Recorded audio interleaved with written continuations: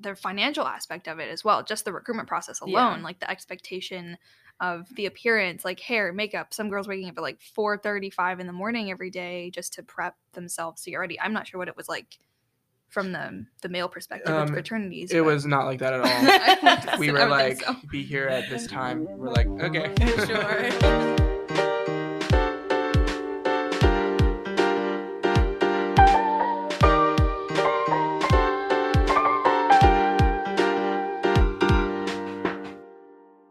Welcome back to the Chronically on Campus podcast. I'm Catherine Ramsey. And I'm Will Emmert. And today we have a very exciting episode. We're going to be talking about, drumroll please, Greek life. Yeah, it is a bit of a hot topic, I guess, in terms of... topic. A hot topic in the college dialogue. Sometimes it's controversial. It might be... There's a lot of stigma, I think, around Greek life in general. But we're really excited to kind of take a deeper dive into it. We are also so excited to welcome our good friend to the show, Adelaide Villasana.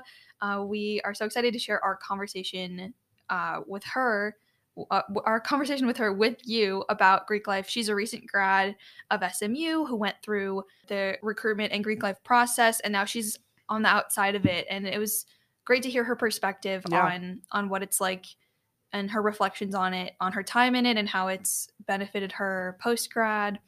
And kind of changing the narrative, I guess, is really important. I think we hear a lot in mainstream media about the negatives of Greek life, and it's important to also remember that it's designed with a positive impact in mind. So, right. Yeah. Catherine, how was... This is foolish. Catherine, how was your spring break? Yeah, we just got back from spring break. It's the last day of break for us at the time of recording this. My break was really fun. I got to go home to Chicago. Womp, womp, womp. I've actually never seen that. I was in it. I was in it here. Oh, wow. You didn't come see it? I didn't know That's literally so rude. That's actually, I'm upset that I didn't as a Chicagoan. That makes me really sad. This is where like the sad music Remember starts. when we were supposed to go to New York for break? I know. And then we were like, that's going to be way so too much expensive. money. And I'm like, I didn't want to buy a plane ticket to go to Chicago. What? I mean, I have to do that all the time to go home. But yeah. I'm studying abroad, though. I'm saving up. I've got to save my dollars. Yes. You got some great travel planned. We'll talk about that in Oh my goodness, we totally should. Yeah. How was your break, though? My break was good. So basically, I worked here. I worked in admissions for the first couple days to get money. And also, you know, I had nothing better to do. I was like, let me just work. I hope you rested, though. Oh, yeah. And then I went home, and then... Is work, like, fun for you, though? Because you get to be with Ryan and Susie every day. I love... It's a fun team. Specifically Susie. No, I'm kidding. I love all of them. It was, but we had a lot of admits. Like, we just released a bunch of admits to Meadows, and so we had a lot of people to get together, and we had to film videos. Well, all of the ambassadors film videos for the students that are incoming. I'll give you an example. It's like, hey, Catherine, congratulations on your dual admit to SMU and Meadows. We're so excited for you. If you haven't had an opportunity to come and visit, definitely come to one of our DSMU events, an info session, tour, anything that fits into your schedule. We would love to have you on campus. And then we talk about like our experience, and then we relate to them, and then we send a little video message.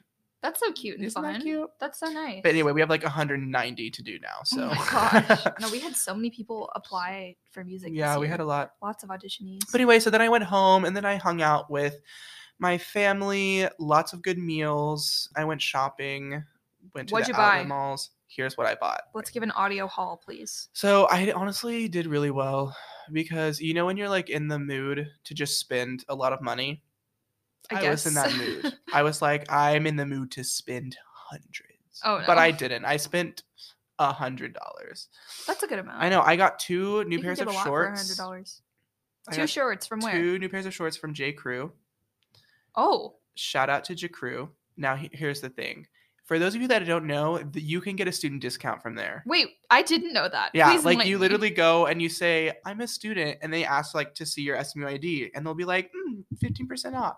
Oh, wow, that's a lot. But I also like went to outlet mall, so there was already all these sales going on. So I got two new pairs of shorts, and then I just happened to go into New Balance, which was my fault. Uh-oh. And I found a pair of shoes, and I was like, shoes are kind of my downfall, Catherine. The thing Okay. is Are you a like, sneakerhead? and they're Oh. all white sneakers. Like literally, I have so many pairs of white sneakers. I have other shoes too, but I don't know. There's something about a new pair of shoes that just makes you feel like you really can go out into the world and just conquer everything. And I found this pair of Facts. shoes and was like, they're on sale. They're like gray-ish, and then they have like an orange New Balance logo. I'm like, summer. But they were only $50. Wow. So I was like, sure. Why Sure, not? yeah. Why not? So I got those. Everything else was kind of a bust though on the shopping. And then I just kind of hung around, napped a lot, caught up on some TV shows. Nice. What shows? What are you watching right I'm now? currently watching Upload. Oh, I just heard about that like Okay, today from somebody. Really, it's by another excuse for me to bring up Greg Daniels, but let me just go ahead and bring him up again. But yes, it's by Greg Daniels. It's very similar if you've seen The Good Place. Yes. It's not similar, but it's like it takes place in like an afterlife. Basically, the premise is they found a way to upload your soul to like this virtual reality heaven before you die. Interesting. So you can still like communicate with basically you can still communicate with whoever's dead, but they just like exist in like a computer basically, but it's like all virtual reality. So you can like put on a VR headset and then go and be in heaven basically and like talk to the people that just died. It's kind of crazy. I've only seen like half of the first season, but so far I'm loving it. It's not like new or anything, but it's great. So highly recommend. Are you watching Ted Lasso? Catherine, I'm not. What? Okay, Catherine, no. the thing is, it's been on my list. Ted Lasso is like my favorite show right now. Huge plug for the Ted Lasso series. Season 3 just came out, and it is just the show is so well written, and they really complete like every single story arc possible in that show. Interesting. It's so satisfying, and now they're bringing it full circle with the last season, and I'm really excited. Oh, it's about 3 it. seasons. Yes, or it's supposed to be. I think. I feel like I can get through that quickly. They just started season 3. I'll watch it. And the episodes it's on my aren't list. that long. They're like half an hour each. I have this thing where it's like I try not to start another show unless I finish what I'm watching. That's nice. Just because if I start watching something else, I'm going to get into that and then never finish the other thing. And then I'm going to get into something new and never finish that. And I try to just like really stick it through because the thing with TV is that it's really hard to get into something new. You start watching it and you're just like, ugh, I need to get to the point where I understand the characters and I know the characters and I can feel for them. And that's the thing with TV, where it's like with movies, I love movies. I'm probably more of a movies person than a television person. With movies, it's like 3 hours in and out. You learn so much, blah, blah, blah. So I really try to stick it through with TV shows, at least for a season. If I'm not feeling it after a season, there's no harm in moving on. There's no harm. Yeah. There's no harm. But anyways, that was my break. That's so nice. Yeah. I didn't do as much shopping. I mean, I guess like I went out to dinner a lot when I was home. I got a haircut over break. It looks great. I was literally about to be like, there's something different about you. I did my hair today. I had so much extra time because it's break, so I just decided to learn. Sounds like we have a spring photo shoot coming soon. Oh, perhaps. We can do one for every season because we did winter in January. We did headshots in winter. Now we could do spring. We could have like our collection. We could do them in the same spot every time. That would be fun, actually. That's cute. Would you also like to go to the botanical gardens? I've never been to the botanical gardens. The Dallas Arboretum? Never been. It's beautiful. We should go. We should go. Don't you have to pay to take photos there, though? So only if you're like a professional photographer that's there. Like you have to get a photo pass if you're bringing in a professional photographer. But we could just go, like just us. I know Catherine and I definitely learned a lot about Greek life and about the stigmas that surround it and talking to Adelaide, and we hope that you do too. So without further ado, let's get into the episode.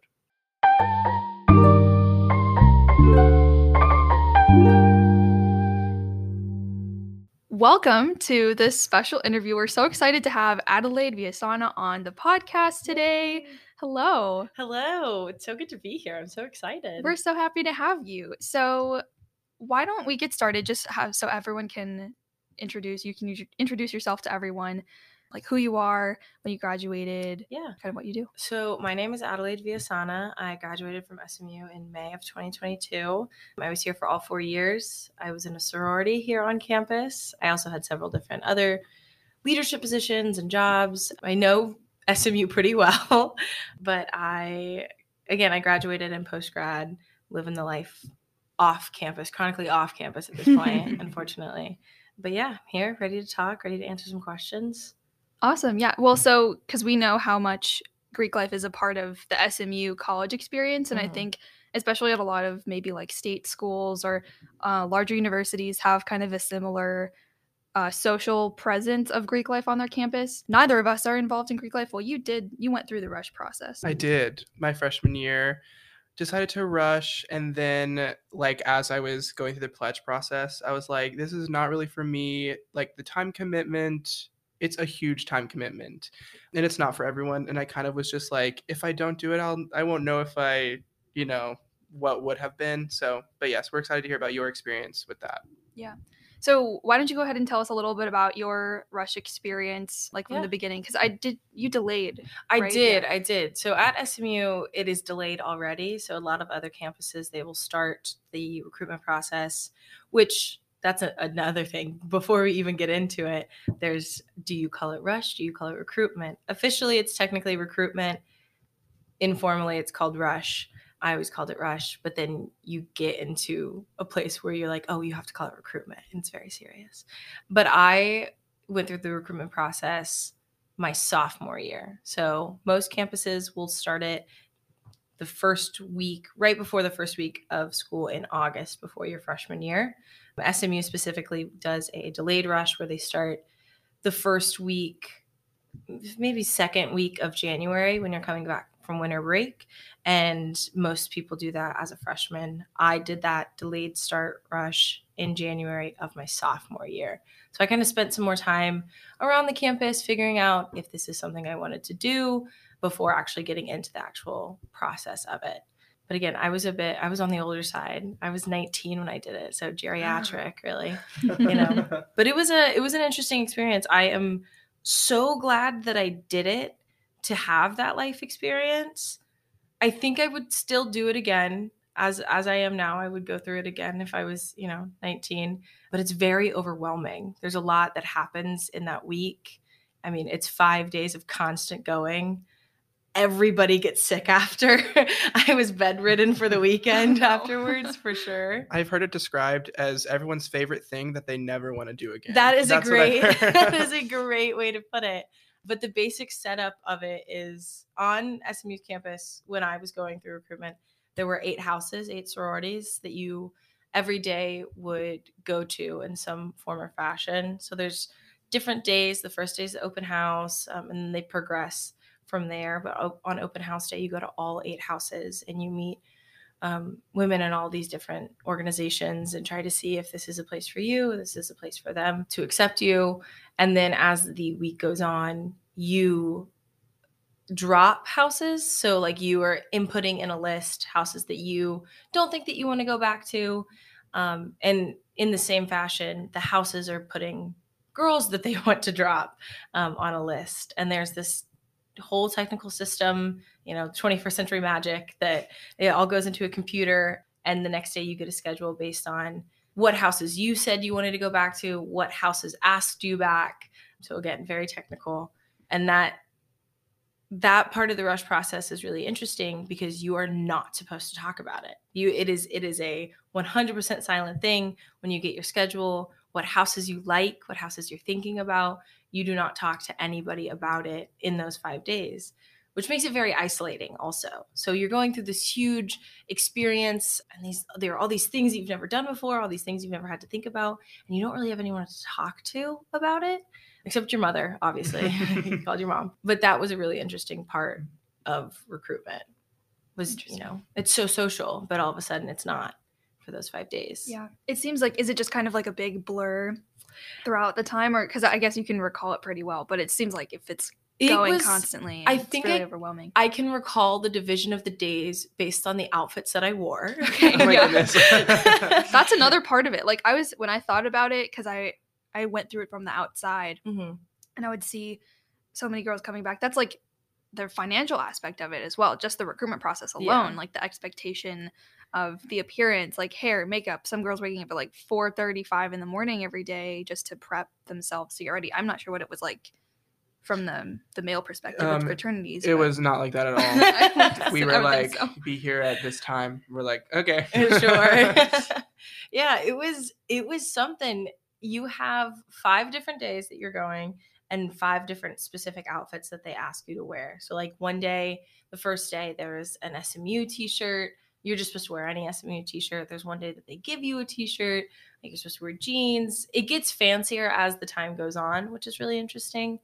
And then on the last day, you're wearing like leggings and a long sleeve white shirt. So you can throw on your jersey at the end when you've run home, which is a funny phrase, but I do like to use it. That, in touching on the appearance aspect of it, it is a lot of money to spend getting ready for just the recruitment process. You know, I got my nails done, I got my hair done, I self-tanned, I bought some new makeup, I had new shoes every day, you know. It was an exciting thing. It was very exciting, and my parents were really supportive in it, which was great because they were excited for me. And so I enjoyed it, but like Will said, it's something I probably don't want to do again, Yeah. you know, as an adult woman at this point. But yeah, the days did run together outside of what I was wearing. There was a rule on campus this semester where girls weren't allowed to wear any sort of designer anything to any of the rush events. Whoa. What are your thoughts on that? Like, you want to talk about the I would- aspect of the designer and kind of separating the class and stuff status like that of as people? well. Yeah. I would absolutely love to talk about that. That is, I mean, I think that's a great rule. That's very, very interesting that they implemented that, especially at a place like SMU, where a name brand is recognized significantly, from, you know, cars to trash cans, basically. That is really interesting. That was another thing that with the outfits, when they give you such a structured fit, like when you're just wearing a t-shirt and jeans, the accessories was all that it was. You know, Mhm. you're not supposed to wear your coat inside the house also, because your coat is a sign of, you know, wealth or status, whatever. But when it came to personalizing what you were wearing and kind of flaunting, quote unquote, that was what it was. I know that, like, I had a very nice Hermes bracelet that I made sure was on when I was doing it. And, you know, I don't consider myself super sorority. I don't feel like I'm 100% the image that you get when you think of a sorority girl. And I was still participating in that aspect of showing a brand. But that is really interesting. It was like looking at the shoes, there was a lot of Gucci. There was a lot of, it was, when I was doing it, it was 2019. So, well, no, I was doing it in 2020. I was doing it early 2020. But that was very big. The Gucci belt was really in at the time. Mhm. I had one at one point. But that, I think that's a great rule moving forward. I'm shocked, genuinely shocked, but I think it's a good rule. Yeah. So what was it like for you when you got to run home and like you received your bid, in terms of like the fulfillment of that, from like going through all of that and realizing that you had achieved your goal, basically? Yeah. That was so exciting. And, you know, for as many negative things as there are about Greek life, and there are negative things about Greek life, your bid day is one of the most exciting moments in life, really. And I hate to say, compare it, you know, put it up in the top couple of days in my lifetime, but it was a point in my life that I really needed to be a part of something. And here I was searching to find a place, and there was a house of women that wanted me.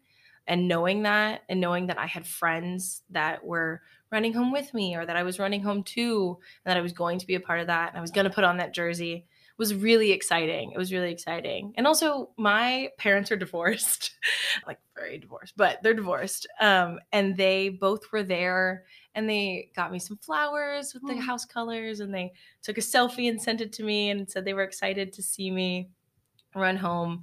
So it was a very joyous moment. It was a very fulfilling moment. I do feel like I was both achieving a goal and being brought up into something that I hadn't been in before. Yeah. That's so nice that your parents were both there to support you. It was, yeah. Did either of them, had either of them rushed in college, or did you have that kind of perspective going into it? Because, I mean, like my mom, neither my dad's an immigrant and my mom didn't rush in college. So different people have different knowledge going in. My mom, this was interesting because obviously I'm a woman. I was going into sorority recruitment. My mother was not involved in Greek life at all whatsoever. She was an RA on campus, which, I mean, I also was. But I think at that point it was a stricter divide, especially at the school she attended. But my dad was actually the president of his fraternity in college. Wow, that's interesting. Yeah. And so when I told him my freshman year that I didn't want to go through the process, he was very adamant about convincing me to do it, saying that it's such a great opportunity. Like, you don't realize how much you benefit from it. And I just thought, man, he doesn't see how tough it is because he's a boy and boys are different. But I did listen to him eventually and did the whole thing. So I had his input on it, and he helped me a lot in terms of like getting recommendation letters from women that had been in sororities at SMU and connecting with people that knew what the process was, specifically women who had done it. And getting that perspective was really beneficial. And so I don't think that I would have had the same experience that I had if my father was not A, in a fraternity, B, the president of his fraternity. Yeah. Got that extra intel there. Yeah, exactly. Yeah. Okay. Yeah, so I guess because you had that previous knowledge, and I mean, I even remember back in high school, like there were like rush coaches for girls that were seniors in high school to prep them for all of this, because there's so much you need for the pre-recruitment process, like the recommendation letters and the application and just like the formality, like the paperwork side of it. Yeah. Is there anything that you wish you knew going into that process, or just recruitment in general, that would have helped you? I think I did have the benefit of pushing it off to sophomore year, that I got to gather a lot of that information. But in terms of what you're talking about, I do wish I had known the extent to which I needed to work during the first semester of the year to have that payoff in the second semester. So because SMU does that delayed rush, there's a whole semester where you're not rushing, but you're always rushing, which is a very interesting concept because, like I said, again, most schools, girls will get there the week before school starts and immediately go through the process. And there is some buildup over the summer and like things that you do, especially now with social media, you connect with people online, things like that. But because we have that delayed rush, the intention is that you have time to find yourself on campus. You have time to assert yourself in other places that isn't just Greek life, which is wonderful. And I do appreciate that. But with that extra time means there's more time for the houses to already know you. And so I do remember freshman year, when I was still thinking about it, there was somebody that told me, do not, whatever you do, get involved with any sophomore boys, because that could be a sophomore girl's ex-boyfriend. And if you are messing with a sophomore girl's ex-boyfriend, she might not want you in her house.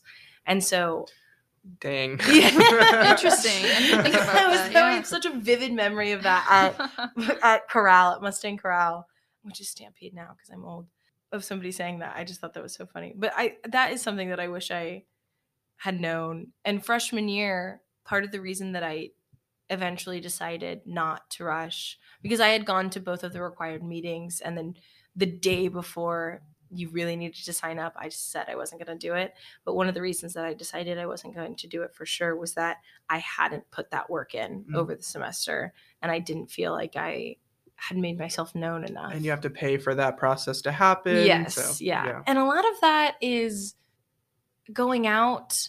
A lot of the recruitment is, drinking and going out to dinners. And I was 18 and not at a place that was something that I wanted to do. And so I'm very happy with my timeline. My timeline was very great for me, but I wish I would have known the fall semester, quote unquote, dirty rushing. That's what it was. Yeah, because there's like the rush dates and stuff. Yes. To kind of meet people, which is there something about that, like not being allowed? Maybe? I don't know. Technically, you're not supposed to put the label, it's a rush date, but it's a rush date. If a sophomore girl is taking a freshman girl out that she doesn't know, that's a rush date. And I actually never did the other side of rush. So I went through recruitment. I did not facilitate recruitment as an active member because I was an RA, and that was a conflict of interests. I did go on a couple of rush dates though, and that's a very interesting process because as a freshman, you feel so valued. You feel so excited that this older girl wants to take you to dinner or go get ice cream or go out one night. But as a sophomore, as a junior, as a senior, it feels more like I have to do this. This is a requirement that I have, which is an interesting. There is such a big change from your freshman year in Greek life to the rest of your time in Greek life. There are certain rules about these rush dates as well, like a PNM or a potential new member cannot be in a active member's off-campus apartment. You can be in dorms. You can be in dorms. They can drive you somewhere, but you cannot go to an off-campus apartment. I do think that has to do with the potential of hazing off campus. So I think it is a safety thing, but I thought that was an interesting rule. So on the note of hazing, the problem of hazing on college campuses is completely almost tied to Greek life. So specifically like the Russian pledging process, what are your thoughts about hazing? And more importantly, universities are now trying to look at how can we foster that and how can we control that doesn't happen, or at least if it does happen, it's not to the level where it's like really an issue. So what are your thoughts on that? I was lucky enough that I don't feel that I was hazed. I never was in a situation that I thought, if I don't do this, if I don't say this, if I don't drink this, I will be kicked out of this organization. I think that was a really good thing to have. There were things that we did, things that I participated in that were like, we're hazing you. Not really. Yeah, and that was fun. And that was a fun thing.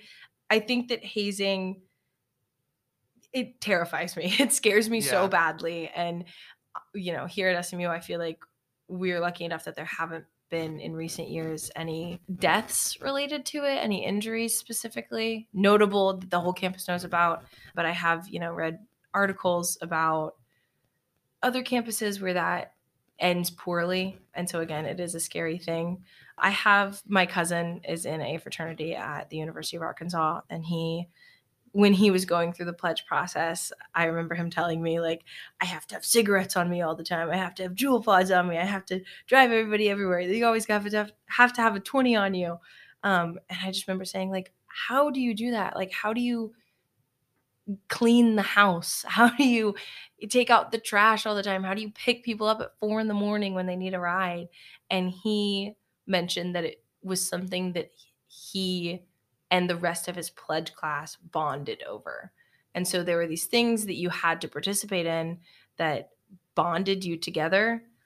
I think that they cannot be hazing activities that can bond a class. I know that especially illegal. These people are underage and doing all these things. There doesn't need to be a level of danger for a class to be bonded. And like I said, when we participated in whatever rites or rituals we had, it was always you really don't have to do this if you don't want to. And that was a very clear understanding. Would you say specifically with sororities, the whole fear of like, once you've gotten the bid, there's really not something you can do to get kicked out. Whereas in a fraternity setting, you're kind of up until the point where you pledge. After the 6 weeks of pledge are done, only then are you really like guaranteed. Yeah. You know what I mean? I would definitely agree with that. I do think there are major differences between the sorority recruitment process and the fraternity recruitment process because of that. Our big possibility week, our nervousness is that rush week, whereas the boys have 6 weeks of pledging, of doing all of these tasks, of this, that, and the other before they're initiated. I know my cousin at Arkansas, his was a semester, whether officially or not officially, it was a semester of them behaving in that manner to make sure that they were accepted into this group. Like I said earlier, it terrifies me. It makes me sad, but I do think there are things, activities that an organization like a Greek organization can do to garner that membership feeling, garner that I'm supposed to be here feeling without making it dangerous. It's also comes to the point where it's, you don't want to change it because all of the people who had to do it, the only way you kind of get over that is by making someone else do it. Yes. So it's like a cycle, you know what I mean? You can't really say like, okay, we're not doing this anymore, because then all the people who had to do it are going to be like, well, that's not fair. Yeah. There's definitely, it's harder than surface level to kind of get to the happy medium. You're right. I do think that there have been major strides in making sure that whatever Greek organizations are doing are safer activities, that they are less bodily, you're not ingesting something, you're not eating something. My favorite hazing activity that I've heard of is cleaning after a frat party. I think that's in good fun. Exactly. Like, I think that's the that's perfect just annoying activity. Yeah. That's just annoying. You're not gonna die. Yeah. It's just gonna be frustrating. So see that I think I wouldn't even want to call that hazing exactly. Yeah. I think that that's one of those examples of something like, this sucks and we're all in this together, and it all sucks for all of us. And that brings us together, as compared to like, we're all going to be in this room, or we're going to be thrown in a closet with a handle of vodka and you can't come out until it's gone. So it's gone. Yeah. Yeah. I think, one of the quote unquote hazing rituals that I participated in was not exactly hazing, but it was expected of all first year members to participate in sing song with the sorority. And so that's for fraternities too. Yes. Yeah. No. So you are expected to participate in this pageant of singing and dancing. And that is one of those things that it's like, I felt so bonded to those people in that moment, because every Sunday I'm hungover and I'm at the gym dancing, and I'm doing it with Natalie and Ashley and Sarah, and it's wonderful. And we became friends in that manner. And I was lucky enough that one of my good friends, Meredith Lloyd, was actually in charge of it. So I got to see her do that as well. And stuff like that, I think, is wonderful. It's more just wholesome fun and nothing to stress Yeah. people over. And you'll actually remember that time instead of having to drink a whole handle of alcohol and then you're blacked out and don't remember anything, don't remember how you got home. And there's that extra fear and stress that I think comes with the traditional hazing practices that is a universal emotion. And I think it just adds a layer of insecurity, and I think it could even break the trust of the people that you're joining the organization with. I would agree. The upperclassmen, that you feel this somewhat entitlement to prove yourself and prove your worth as a pledging member of a group. I think it's definitely more severe in the fraternities from my experience and what I've heard. Personally, I was pumped about Sing Song. Being a voice major, I was like, oh my God, this is going to be the best. And when I left, I was like, I'm letting my whole pledge class down. They were like, we have no shot now. And I was like, I'm sure we'll be fine. I don't know how it turned out. But I agree with Catherine. I think it's more about trying to find those safe rituals that you can bring people together, because that's really what the whole pledge process for fraternities is about, is being tight as a pledge class. Yeah. There are ways to do that, though, in a safe manner that doesn't put people in harm's way. Exactly. Yeah. I agree with that. So now for the $1 billion question. As Catherine and I are both outside perspectives looking in to Greek life, it's easy for people to say that Greek life is designed for an elitist demographic, specifically affluent white people. So what are your thoughts on that? Do you think that Greek life should strive for more diversity, or do you think that it's not a problem by diversity? It's more of a, the people who are interested in joining the sorority all fall into one category. What are your thoughts on that? This is a very loaded question. I think diversity is a major issue in Greek life. I think that you are right in the assumption that most people that are involved in Greek life in some way are affluent and white. That, for me personally, as a Hispanic woman going through the process, that was a major concern for me. Because like you said, is it something that it's just like-minded people that are joining these organizations and that's why they all kind of fit into the same category?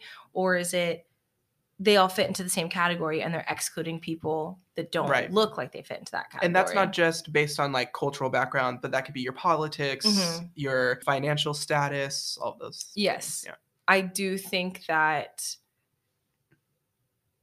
from my experience, I didn't find that in the house I ended up in that my race was anything that hindered me, but I did worry about it going into the process. I did check in throughout the course of that first semester with other people of color and what they thought if they were in a house, how they liked it. I did also look at lots of group photographs on Instagram to see, you know, is there a head of dark hair in there?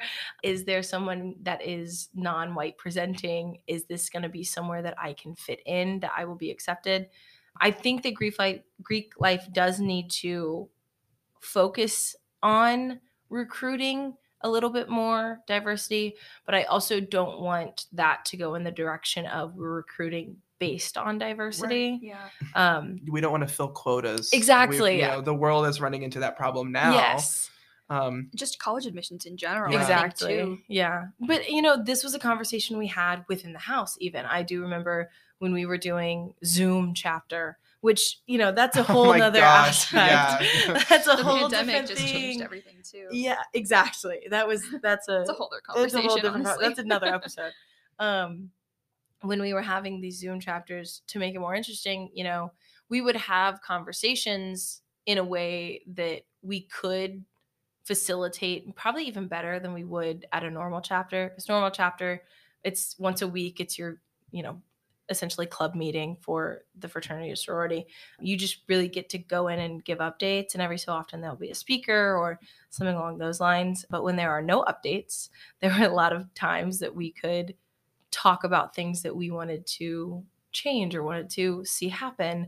And one of the conversations that we had is we had JJ, I cannot remember what her official title is. She came into one of our chapter meetings and talked a lot about diversity and how you can appeal to people outside of your own race or your own financial status. And that was a conversation that we did get to have very honestly and very openly with all the women in the house, which was great. I think it's a problem. I think that the financial disparity is also an issue because, you know, you can't join an organization that costs $4,000 a year, a semester, whatever, if you don't have $4,000 to spend. And I think that's a really tough reality because that money is needed to run the house. It's needed to run the events. I understand why it costs that much, but it does present a barrier for people that can't pay for it. There are some scholarships, but they're few and far in between. So I think that there are steps being taken to make sure that diversity has a concern in each of these houses.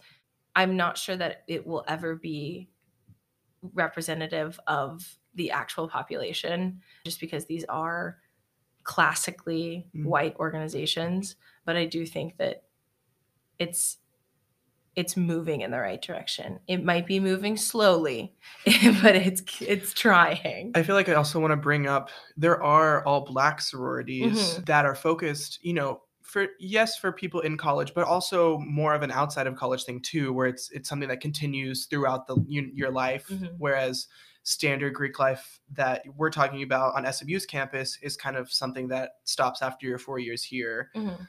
So I guess my question would be, do you think that's because the values in both different organizations are different? Whereas in the affluent, white-based Greek life that we're talking about, it's all about social benefits for the time you're in college, and other sororities that exist, for example, all Black sororities, which exist on the Panhellenic. No, that's y'all's. What is it? Panhellenic is I don't know. There's so many. Yeah. Panhellenic is a weird word. But there's National Panhellenic Council, Multicultural Greek Council, and then Interfraternity Council. Okay. I believe that we're Panhellenic Council, National Panhellenic Council is historically Black. Yes. Fraternities and sororities. Right. Mhm. So do you think those sororities are more, like their values are more for, professional development opportunities and building networks that exist outside of the college experience? I think that because race was such an excluder at the beginning of fraternities and sororities in, the mid 1800s, in the early 1900s, because that was such a divide, that was such an issue, these historically Black fraternities and sororities banded together to focus on the benefits that these white fraternities and sororities had. And I think that culture has not changed as much as the culture of historically white fraternities and sororities. It's a great answer. Yeah, I think it's a really good point too. The long history of these organizations has been exclusionary, and they were founded upon just social norms and legislation that was never updated for many decades after their creation. So there's that, I guess, pressure from within maybe to even maintain the historical values and continue that trend of exclusion, whether it's intentional or not. And then even from like looking from the outside in, like the diversity is like among, like there's so much with like social media and like how people present online with like status, even like body image is a huge other problem. Like I know college is like everyone's bodies are changing too, and so there's like all that aspect of that as well. There's also so many universities around the country that have developed anti-Greek movements on their campuses. They want to completely abolish Greek life or have them be completely overhauled on their campus to reflect a greater diversity of the student body or things like that. What are your thoughts on the anti-Greek movement? Anti-Greek stuff. Yeah. I think the people that are involved in the anti-Greek movement have valid concerns and are completely reasonable in their approach to why they want to get rid of these organizations. I do think that the groups are seen as troublemakers, as big partiers, as this, that, or the other negatively. I do think that there are major benefits to being involved in one of these organizations. And if and when most organizations can return to hopefully regain that reputation of being somewhere that you can network, being somewhere that you have a house on campus, being somewhere that you have, some sort of solace, a group that is, bound together, rather than, well, this fraternity goes to these clubs and this fraternity and this sorority parties with this fraternity. If that image could be lessened or eradicated, I think the anti-Greek movement would not be as strong. I do think that the anti-Greek movement as a whole is anti all of the negatives of Greek life. And I think most people in Greek life would agree that those negatives are bad, that that's not a great thing. I think that they are organizations that are good at their core in terms of connecting people, in terms of, again, networking. I've met so many people. It's crazy. But I do think that it's a valid approach. Anti-Greek is a valid approach, unfortunately. And that's an upsetting thing to reckon with. Yeah.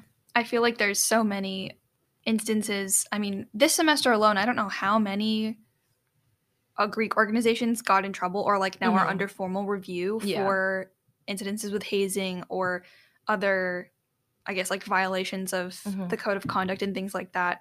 And then, I mean, SMU even has a controversial history of Greek organizations that is even very recent in terms of like sororities and fraternities getting kicked off. Or like, I mean, we have the Zeta House that's just sitting abandoned because of however many years we have left on that ban. It's owned by the national chapter and we can't even use that property because it doesn't belong to the university. I think the issues within Greek life and the reasons that these fraternities and sororities are being punished or kicked off or whatever it may be comes down to the individuals in the houses.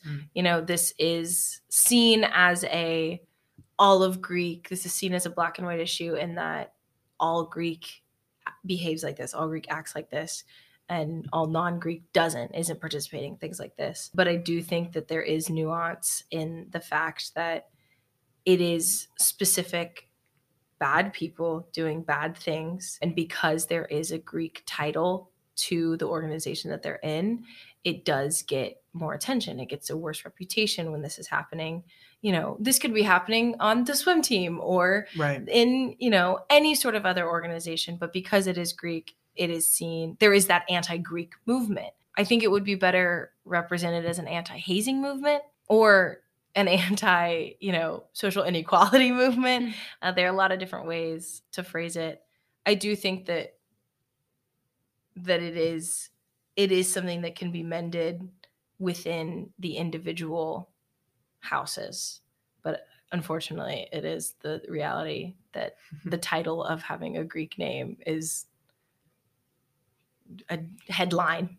It's a grabber.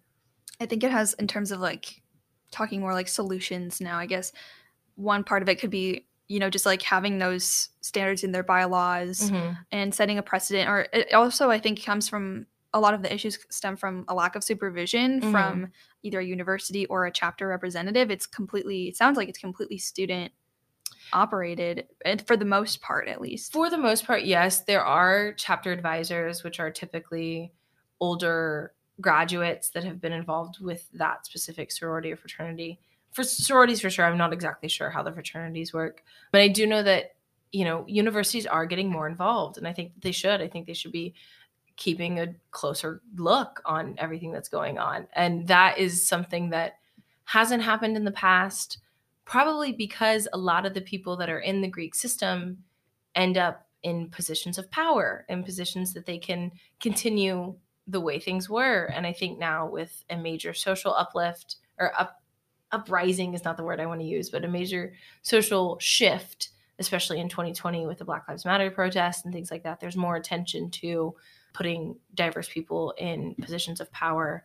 And those people are focusing on things like the issues in Greek life, whereas beforehand, it wasn't as addressed, really. Looking back on your comment about specific individuals being responsible, to me, I'm thinking that kind of explains why different fraternities or sororities have different kind of perspectives depending on the campus. Because I know, like, at SMU, we say like, oh, this specific fraternity and this specific sorority are known as like our big party sororities. Whereas you'll go to another college campus and be like, oh, that's our best behaved one. Like, we have no problems with them. Yeah. So it's not about the organization itself. It's about the people in that specific house and what they, why they're ultimately there. If you have a group of students who are only there because they want the social benefits and they want, just an excuse to go out all the time, then that's what the house is going to represent. Yes. If you have a group of students who are joining it, yes, to have fun and to experience some of those have those same experiences, but also want to use it as a way to develop themselves and meet people and network. With sorority, it's philanthropy is a big aspect of that too. Then that's when you get the houses that really represent what is good in Greek life, and you don't have issues with them. Exactly. So it is interesting to think about. The anti-Greek movement can't say it's Greek life in general, because it's really not. And it's not a specific division or a specific Greek organization within Greek life. It's about each individual campus and ultimately the students that end up choosing that house. Exactly. I fully agree with that comment 100%. I do think that each house is nuanced. I think it is very specific. My sister was in the same sorority that I was at a different university. She went to the University of Oklahoma and was in the same sorority. And we had vastly different experiences and met vastly different people. And that, speaks to, one, the schools that we chose. She went to a state institution. I was at a private institution. Goodness gracious. But also to the specific people that are joining that house with the same name as the house I'm in, but with completely different values and ideals and things like that. So you could even argue that there's your diversity. That's true.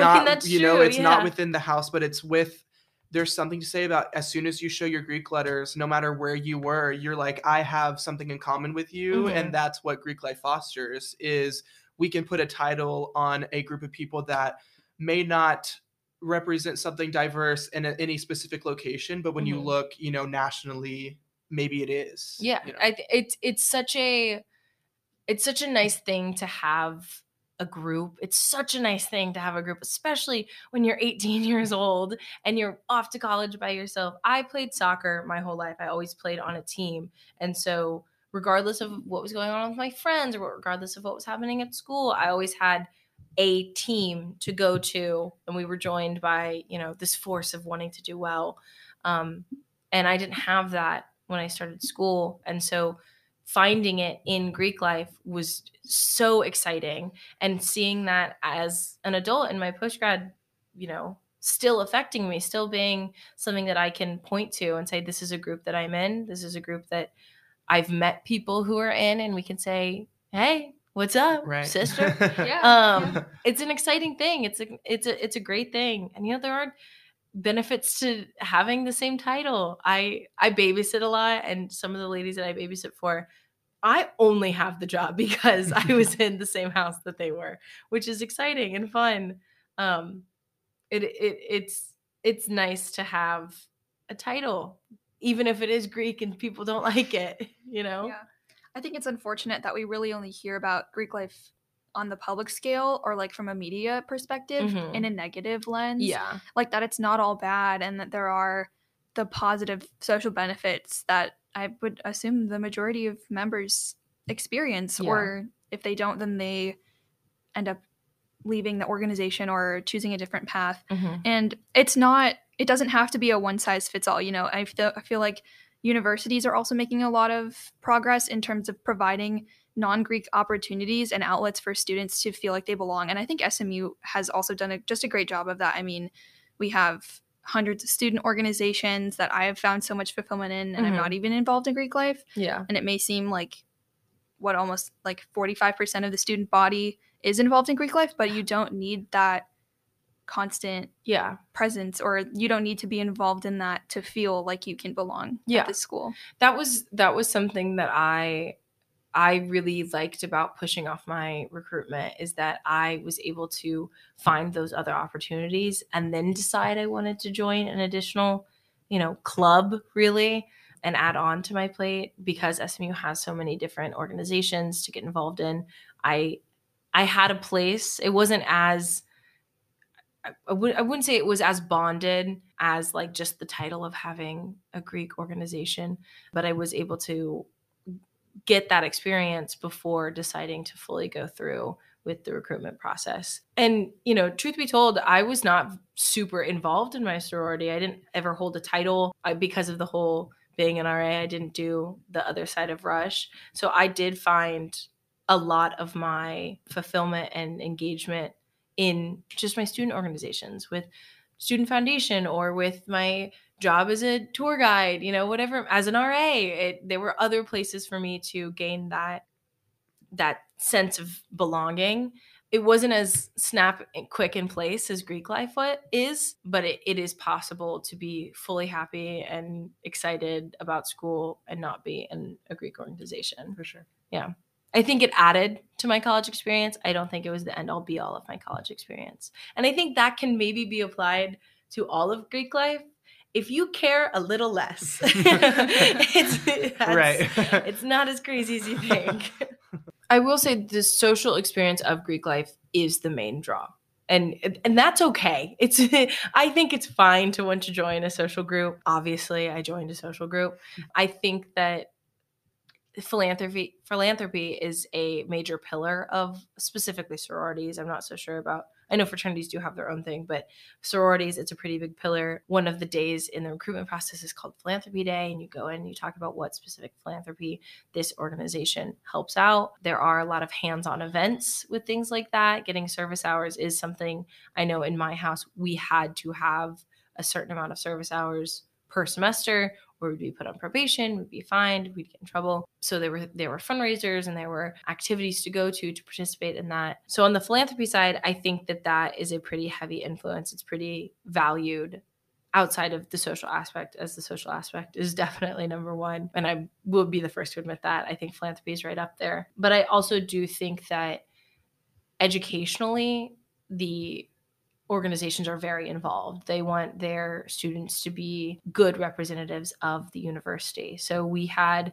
in my house, had a rule: if your GPA was below a certain point, you had to attend study hours, and that was required.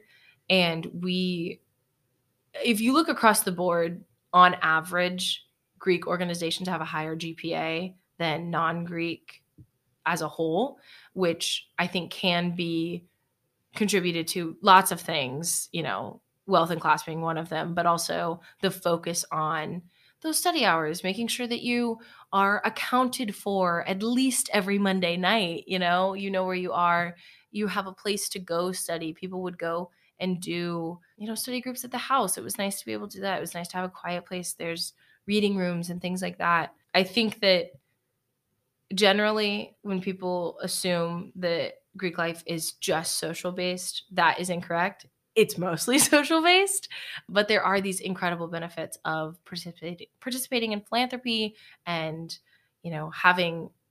having a base of support for your education and things like that. But they're all important. I think that they're all important aspects of the whole Greek organization. That's awesome.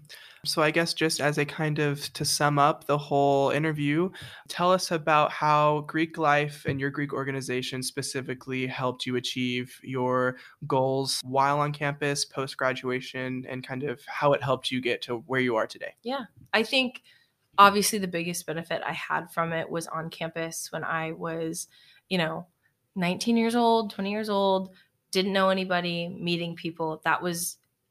It changed my life fundamentally, which I don't say lightly because it really did.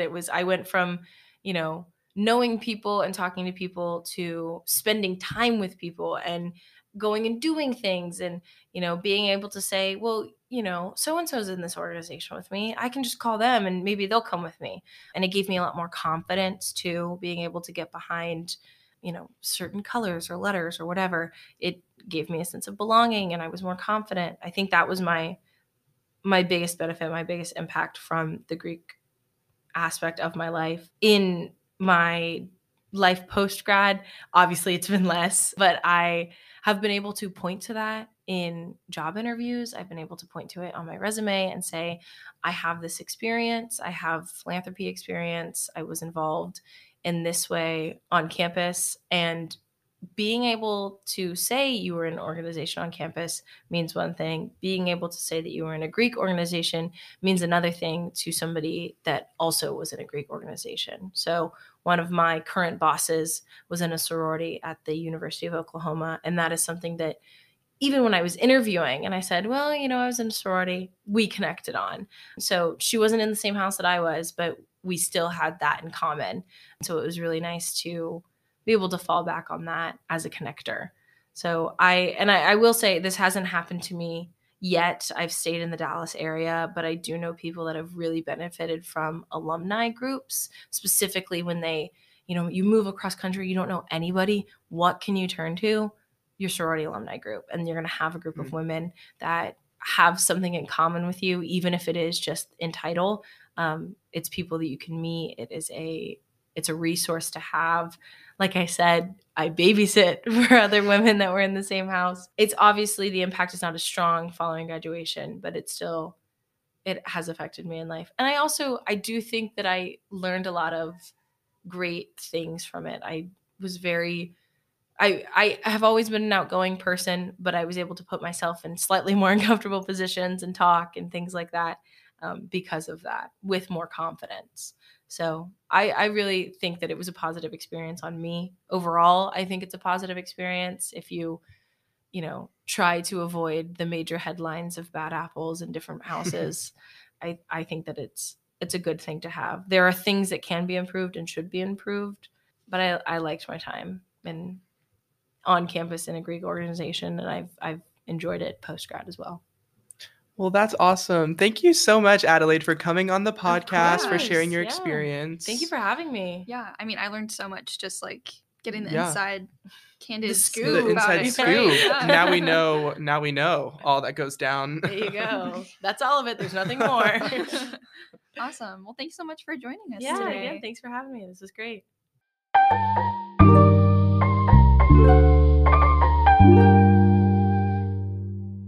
That was such an informative great. conversation. I learned so much.